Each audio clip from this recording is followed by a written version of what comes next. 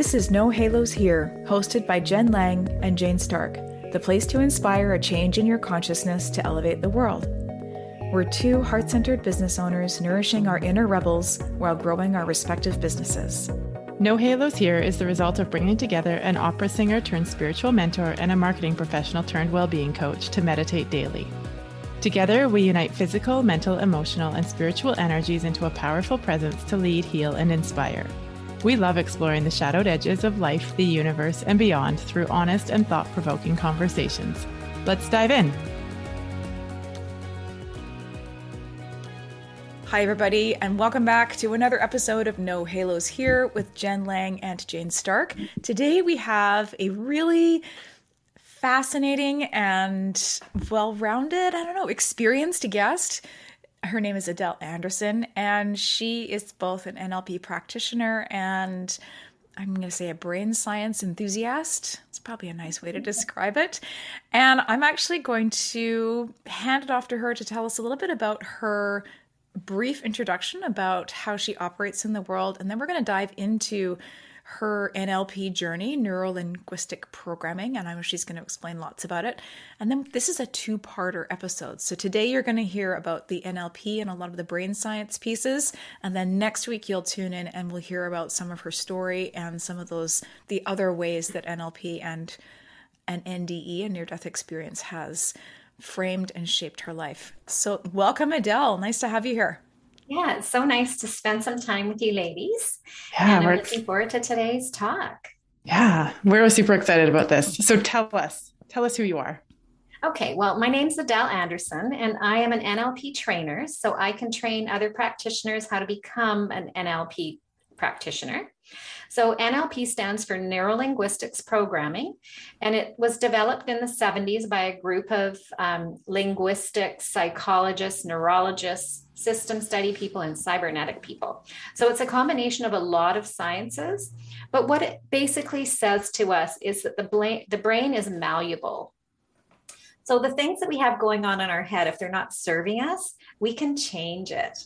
Mm-hmm. And we know that even though we talk about the brain and we think, oh, this has to be really complex, it's actually not. The brain is pretty simple if we know how it functions and why it does what it does. And so we can move into things as easy as choice. In our subconscious brain, the only purpose of our brain is to keep us alive physiologically. So this is where the fallacy of we only use 10% of our brain, rather than we're only aware of using 10% of our brain. Because the rest of it's dealing with our heart rate, our respiration, our body temperature, our metabolism, and all those other amazing cellular functions that we don't have to think about. And the other thing that it's responsible for is to be the best cheerleader that we'll ever have. It believes us 100%. So this is why these old sayings of whether we can or whether we can't, both are real. Right. Yeah. Very, very important. Thank you. That is a great start to what we're getting into. So my dog's very excited in the background. That's okay. She'll settle down. So when would people use NLP for their day-to-day lives? I think that's probably a good place to start. NLP can be used in pretty much all professions because it's really based in language and communication. Mm-hmm. So not just the mind science of being able to up level or shift or change or neutralize an emotional entanglement, but it's really understanding how people communicate and why they say the things that they say. So we learn how to build rapport quickly. Rapport means that someone else trusts us. Mm-hmm. And this is the engagement that we have not only in business, but as friends and as parents in interacting with anybody. So if we understand that everyone has their unique style, so we get into the learning of what's called representational systems. So how people download their environment, how they download their experience of the world comes through their senses. So what they see, smell, taste, hear, feel emotionally and kinesthetically. Mm-hmm. And then that gets into the brain. It gets reorganized. It moves through our belief systems. It gets settled in there. And then we spit it back out as language. So we tell our story. And we tell our story in a certain way based on 3 out of 5 of those being more primary senses. So for example, you pick up the phone with your best friend and you start to talk and she says, I see what you're saying. Well, she could be a visual thinker. Someone else might say, I get ya. So they're a kinesthetic thinker. Or someone, I hear what you're saying. And so an auditory thinker. And why this is important is we kind of have all had the experience where we meet some people and we really sync with them. And other people, it seems like oil and water. And your best friend will say to you, well, give it a chance. Once you get to know her, you're going to love her. But at the beginning, it kind of feels sticky. Well, it's because they're speaking a different lingo than us. Right. So if we're a visual, auditory, kinesthetic thinker, maybe they're a gustatory, olfactory, kinesthetic thinker. And when we start to shift out the words that we use to tell every story that we're having and use some of the words that really penetrate into their brain naturally, so they don't, there's no resistance to them, then we have greater conversations. And then we can move into more what's called the meta model and the meta systems. We all have 8 decision-making processes that are happening for every single thing that we decide to do, whether it's, the socks that we're wearing this morning or the conversation that we're about to have. And understanding how these function, really, really great for parents. Because, for example, if you have some people, there's one of the meta models is called matched or mismatched. So if you can think that 50% of the world is matched, and I'll explain what that means, and the other half are mismatched. So when you talk about matched, you're talking about similarities. So people will say, oh, that looks the same to me as such and such. So their brain is defining or comparing something that they already know something about to something that might be new. And that's how their brain collates that information and makes sense of it. But what happens if your child downloads information of the world on comparing differences? So that's different from that. So that's why it makes sense to me. Mm-hmm. So when we're communicating with someone in our language, naturally, I'm a difference thinker. So you'll just see it come out in the language. I'll say, well, that's different than such and such. And then you'll know that'll give you a clue how you respond to somebody. If you want to get a point across, or you want to bypass the resistance of your child's neocortex that always has a better way of doing it, always wants to argue, and use the subconscious brain's way of communicating, because this just means that we are syncing with their brain. And so therefore the information goes in without resistance. We're coming from a different brain. And so the way we communicate gives us different results. So we can go through a bunch of the different meta models, but that's the essence of it, is to start to look for these clues in how people are actually using their language, because nothing is by chance. Right. It's the programming. It's the programming. It's the programming. I have a question, but I think Jane's go ahead. A question. So I have a couple. Go. Okay, I'm going to hop in first. So is this something that is learned and conditioned from upbringing, or is it genuinely the way that someone's brain functions from setup and from birth, or a bit of both? There's a bit of both. So for example, a team player versus someone who's an independent player, it could depend on what the circumstance is. Some people can flow between that, but you may know a child that just would not ever be comfortable in a team sport, and you can try to put them on the soccer team, but they just don't want it. They want to be on the chess team. They want to be one-on-one with someone. And so this is part of their personality. So you kind of recognize the meta model as part of their personality. And then again, there's some kids will grow into through time thinkers, but there's another meta model that's called in time or through time. So in time are very spontaneous. So we see this in young children. They don't really see the consequence yet. And this is why children and teenagers make riskier decisions than adults, because we've simply had more consequence. Right. You do More that, experiences of consequence. Yeah. put your finger on a hot stove, this is going to happen. Right? I'm going to eat that whole bag of chips, and then the next day I'll be really sad. Right. So I see that every day in my household. So in-time kids are going to be higher risk takers, and they're not going to necessarily see the consequence. So I always say, if you're an in-time thinker, think about being dropped in downtown Vancouver where the sky rises are all around you, or even better, how about Hong Kong if you don't speak Mandarin? So you can't read the signs, you can't speak the language, and you don't know where your hotel is. That's a spontaneous person. Right? A through time person, think of them as being on the top of the mountain, the top of Mount Everest, and they can see north, south, east, or west. They see the trail that got them to the peak. They know how they got there. And they also can see how they're going to go down the mountain. So they're through time.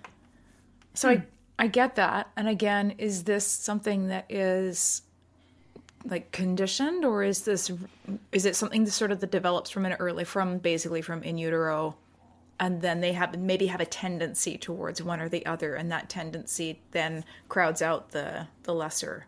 Is that an accurate description of how that might work? Yeah. So some of them I believe are just innate right to themselves, but there are a few that can be learned, like the team player versus the individual thinker, a CEO versus an accountant versus a CEO, someone who sees the global picture versus someone that wants to cross the T's and dot the I's. So we can become experts in different ways depending on our environment and our conditioning.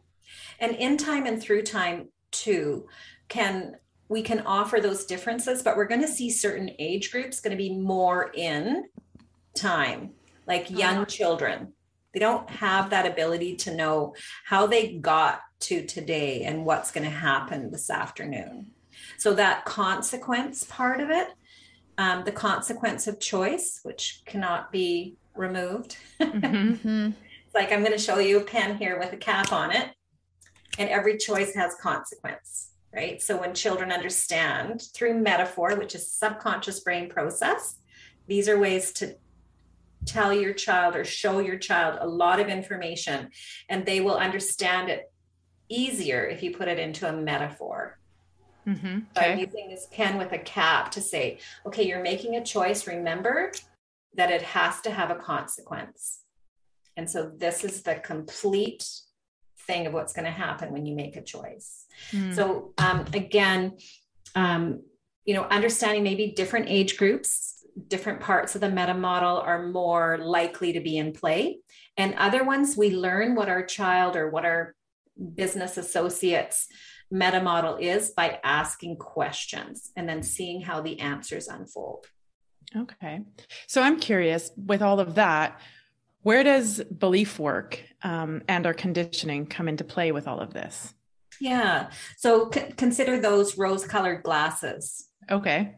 Yeah. So your belief systems rise up and they're developing in the fundamental years. So if we look at evolutionary psychology, a newborn to about 2 is safety, survival, and security. So this is if a child gets left in the crib way too long and they feel like no one's going to come and nurture them, no one's going to come and feed them, change their diaper, then they could sort of develop an insecurity there. And then from 2 to 10, we go into love and belonging. So this is when, we're surrounded by people that typically look like us and speak the same language, depending on the diversity of the family. So these are their first, the us and them comes into play, which is a very fundamental primal part of our brain of separation. And then when they become teenagers, you come into self-esteem and self-worth. So these fundamental parts of our development is where we get the baggage. Got it. It's called emotional deficiencies. And they will show up in different ways. So somebody who has a deficiency, I know it's not a friendly word, but it's not such a big deal. Yeah. Just awareness of where it comes, like what age group it shows up in. So for example, somebody has an issue around money. Well, it can be a safety, survival, security issue. So knowing where the environment existed for that to come into their psychology. And so then we always look at the environment for the starting point of the work. And, if it's issues with relationships and, feeling that part of, do I belong? Do I belong with a certain tribe? That came in, from 2 to 10. So we know that those issues and left unchecked, these are the kids that join cults, that join gangs. Gangs are actually extremely sophisticated in their psychology. They understand the need for love and belonging. And love and belonging doesn't necessarily always have to be a friendly thing, but the belongingness, they will find a tribe that will make them feel like they belong. So to understand how this comes apart, and then of course, self-esteem and self-worth, we work on that our whole life. Mm-hmm. Everybody does. Yeah. And so we understand that at some point we became wounded, that for whatever reason, unintentionally or otherwise, we felt not good enough at some point in that teenage to, early 20s. And our brain is still developing. So, we still have a developing brain till we're about 25. That neocortex, which is, the big thinker, is still coming into play. So a lot of this stuff is really happening through development. So then we have a lot of errors that can show up. But now we know we can correct those errors. So can you take us through kind of what an NLP process looks like in one of those examples? So say the self-worth or self-esteem, like you say, you identify that somewhere there was wounding in that teenage to 20s time. How does NLP then work with that? Yeah. So someone will come in and I'm analyzing the language. So the first thing I do is I run about 30 minutes in the first session to find out how their brain manages. So I'll run through the meta model. So I'll ask questions, and then I'll show them, say 3 different types of pens, maybe a marker, maybe a clicky pen, and maybe a pen that has a lid on it, and ask them, are these similar or are they different? So I'll begin to gather the data of how their brain processes information. I will ask them about their favorite things in 3 different categories. So with friends, with work, maybe with a hobby. So what things do you love? And they'll begin to show me their signature language. So the 20 most common words that we use to describe our world. And we can get into that because it's quite fascinating. It really shows our mindset and whether we're leaning in the direction of fear and depression versus positivity and growth. Okay. So when we look at and get this fundamental information, then of course the representational system. So are they using more visual words? Are they using more kinesthetic words, auditory? Those are the 3 primary ones. And then I have like a little worksheet that I just keep on my desk that gives me probably 100 words that I can interchange. So I want to make sure that I'm including all the representational systems when I'm communicating, but more so I want to include more words that represent their brain. So for example, we haven't used a lot of auditory words today. So I might start saying, well, let's tune into this, or maybe we can, sync with that, or I can hear the tone in this meaning, so that we bring in some auditory words so that those people that are in that type of thinking zone will start to feel like, okay, she's talking to me. So these are the things that I need to know before I can do the work. Right. And then we move into a process that is typically, a different brainwave. So I'm changing their breath, slowing down their breath so that we're changing the brainwave that is associated with relaxation, and then moving into a visual type of process and using something that's called anchoring. So we can talk about all of those different things. We could talk for hours. I think there's like so many, it's like we're going to do 2 episodes, but there's just so many different areas to tap into and to tune into here.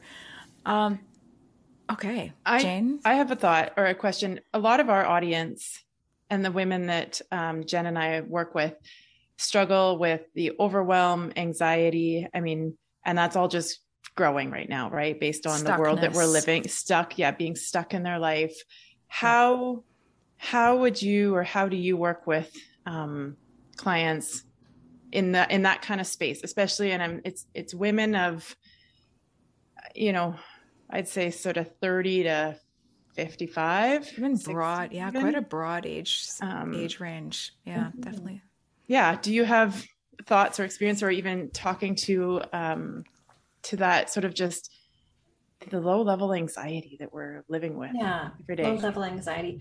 So understanding that thoughts and emotions are simply energy. Mm-hmm. And, when we start to label something, then it's in the brain. But I'd like you to just sort of think right now and say, inside your brain, find anxiety. Like your brain can't really pinpoint it.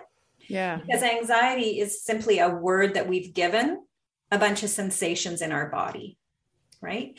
So when I'm moving through a process, what I will do is we'll bring up something that's bothering them so that the state is arisen in their body.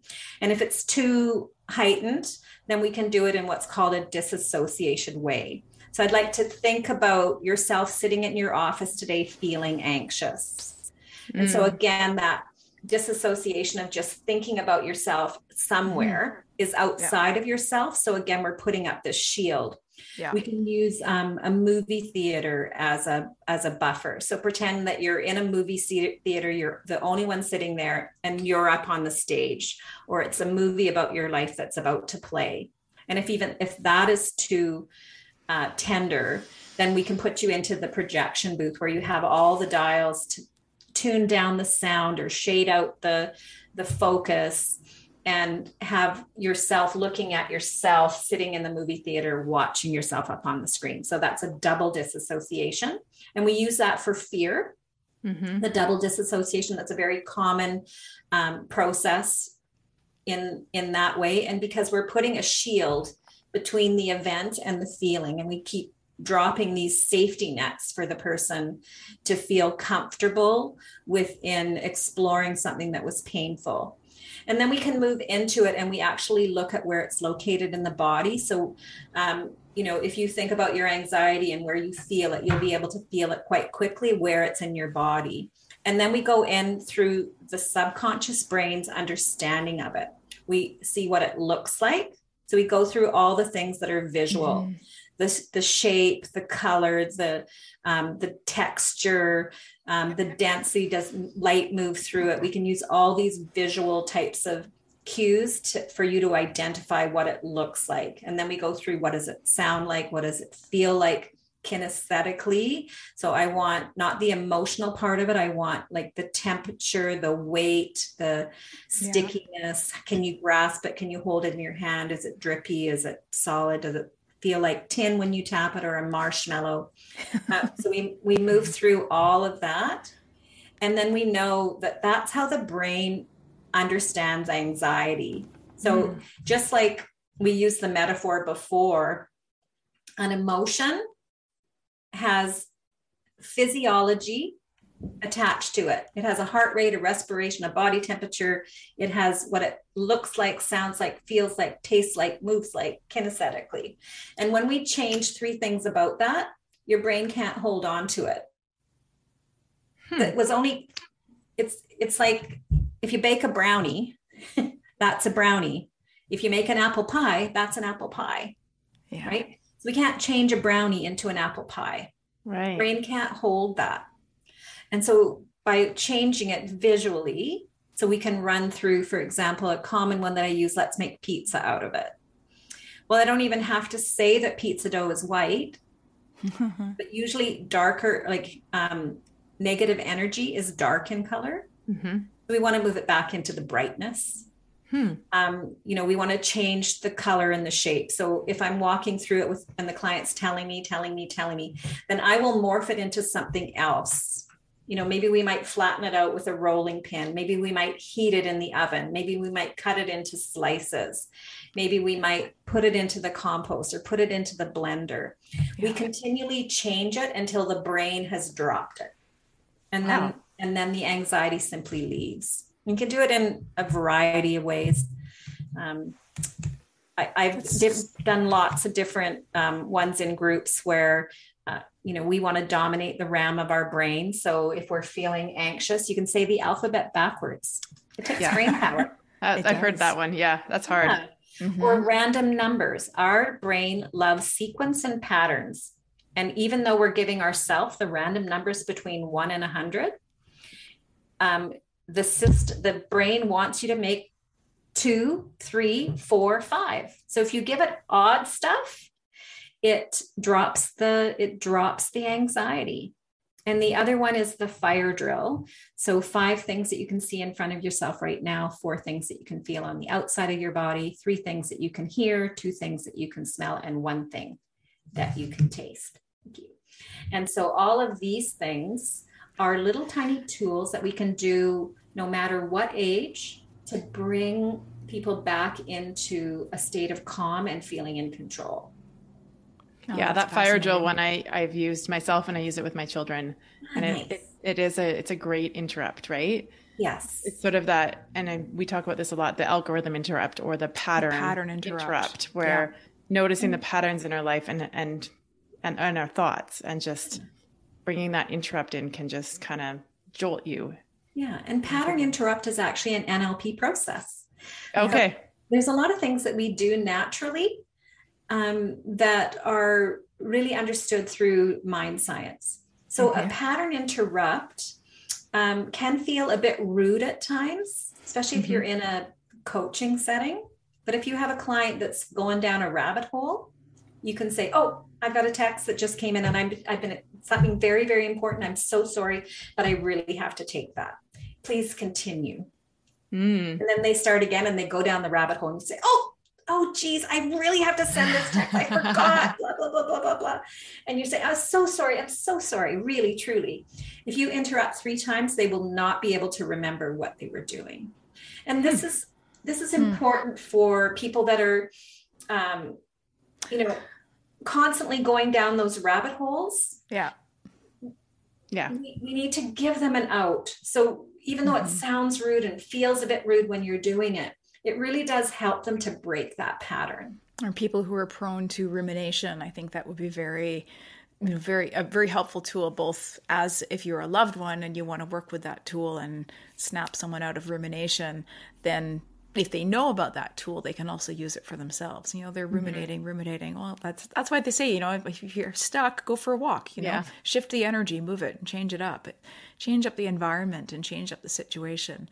My personal pattern interrupt is either go to the kitchen and get a glass of water, like get up from my desk and pour a glass of water, or go out into nature. Just go for a walk, take the dogs out and head out for a walk. And a more powerful way to do that, Jen, would be to say the alphabet backwards at the same time as you're walking, because you're changing your heart rate, your respiration, and your body temperature through a physical activity. And now we want to dominate your brain. Interesting. Yeah. So you do that combination and the pattern will be successfully broken. That's the difference between sending our kids out to play when they're misbehaving and then they come back in the house and they misbehave again, because we're missing that important component of doing them together. Interesting. That's cool. I might try that later this week. I have one last question, maybe before we shift gears and for our next episode, but neuroplasticity. So the mind science piece, I feel like neuroplasticity is a term that's thrown around a lot, even and becoming more and more mainstream. Can you talk to kind of just a little bit of what that is and how that, it sounds to me like that's very much what what NLP is or is rooted in. But I just know for a lot of people, like we hear that term, but I sometimes wonder how many of us actually truly understand it. Well, it just means that we're malleable. So we know through science that nothing is set in stone, that what we believe today doesn't necessarily mean what we believe tomorrow, or the pain that we're experiencing today does not necessarily have to be in our life for a lifetime. Like I truly believe that we were never meant to live with emotional pain. It's not meant to be a lifestyle. And that's powerful. And so just understanding that your brain is the most amazing processor on the planet, and we all have one. Mm-hmm. It is more powerful than any man-made computer ever created in this world. And it has amazing capacity to change and to shift and to grow and to develop in amazing ways. And even shifting into, positive thoughts shifts the way that we view our life. And, the power in the mind is one thing, but understanding that the mind on its own is a limited organic thing. We know now that the brain, to make sense of what the brain has in it, we require consciousness. Mm-hmm. Consciousness, they understand through amputation and anesthesiology. I can always is no longer, they used to think it was just on the outside layer of the brain. Now we know it's outside of ourselves, that we're actually transferring information through this energetic way. And then consciousness itself requires awareness. And they say that awareness is the gateway to neuroplasticity. Mm-hmm. So if something is off our radar, how do we change it? Yeah. So when we go down a rabbit hole, because we know we will, I don't know what we're chasing, but, and it's not something. Yeah, exactly. If we treat that as a gift to say, there you are, I just found something that needs a little bit of attention, a little bit of love, a little bit of compassion, and maybe some shifting, we become aware of it. And then this is where it sits in the neocortex for about 45 days. It's on our mind, shall we say. And then we can shift it. But if it's not in our awareness, then we have no ability to even know that it's there. So how do we tune into that? Mm-hmm. So if we understand the layers, and then, the infinitive nature of that we can get into that maybe in the next episode. I think so. Yeah, that seems appropriate to bring into the next episode. That's fascinating. And so this marriage of NLP into this awareness piece, I think we will dive into more deeply. Cool. Next episode. Yeah. I don't have many more questions. I don't have any more questions around this round. I think what you've explained, Adele, has been so clear and so fascinating around the uses of NLP and how it can really be such a beautiful tool to move through our lives with more awareness, I guess. It's a really great way to put it. And also I guess awareness and the tools to heal and to move forward, right? To shift, transform, and to cultivate more neuroplasticity. Brilliant. Yeah. And I mean, how freeing is that to understand that we don't have to be in the place we're in. We never actually are stuck. Exactly. Yeah. And you can see it in the language, and these would be simple shifts for people. If you feel stuck, start using words that have movement. Yeah. Right. That be, I'm starting to move. I'm looking forward. I'm stepping into. You can begin to adopt these types of words within your vocabulary, because everything starts through a thought before it becomes a word, before it becomes body action. So we start to turn those dials. Yeah, that's a great little tip. So maybe as we close out this episode, Adele, where can people find you and work with you or start to learn more from your work? Mm-hmm. So my website is lifecoachadele.com. It's just being updated right now. So you can dial in there, but just know that it might look different in a week. I am on Facebook. I am on Instagram. You can just search my name, Adele Anderson, and it should come up. And then you'll see me on a podcasts and different summits, webinars, those type of things. And you mentioned at the beginning that you do practitioner training. Do you also do coaching? Do you also have coaching packages or ways that people can work with you one-on-one? I do. I have series that people can come in for monthly weekly sessions over a month. So a series of 4 to 5, depending if you want to go for 60 to 75-minute sessions. And then I really encourage people to do a 4-month series, simply because that is sort of the amount of time that it takes us to really change our behavior. And it gives us that continual step back into our power. It really is a self-love, commitment to ourselves when we're wanting to experience true growth and development. Is to say, this, I'm doing this for me, so that the rest of my life. I'm worth it. Yeah, exactly. Totally worth it. It's an investment in yourself. Yeah. Beautiful. Whoa.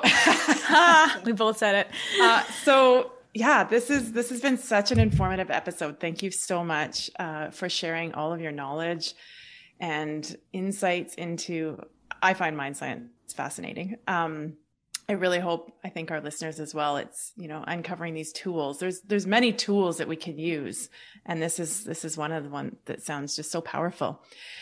So if you're listening, we are going to next week have Adele back on the podcast, and we're going to dive a little bit more into her personal story and how she came to NLP, and some really, really, I think what are going to be very fascinating stories of your journey. So tune in again next week to hear kind of part 2 of this. And I'm sure we'll be uncovering a few more tips and tricks using NLP. Thanks so much, Adele, for joining us. I so appreciate being here. Thank you. Talk to you soon. Bye. Bye. Thanks for joining us for these Conscious Combos. If you're ready to dive deeper, head on over to wearejenandjane.com to continue the conversation. If you loved this episode, please take a moment to share it with your friends or your network and leave us a review by going to Apple Podcasts. Find us on Instagram at wearejenandjane and let us know what you enjoy and what you would like to see more of. We'd love to hear from you.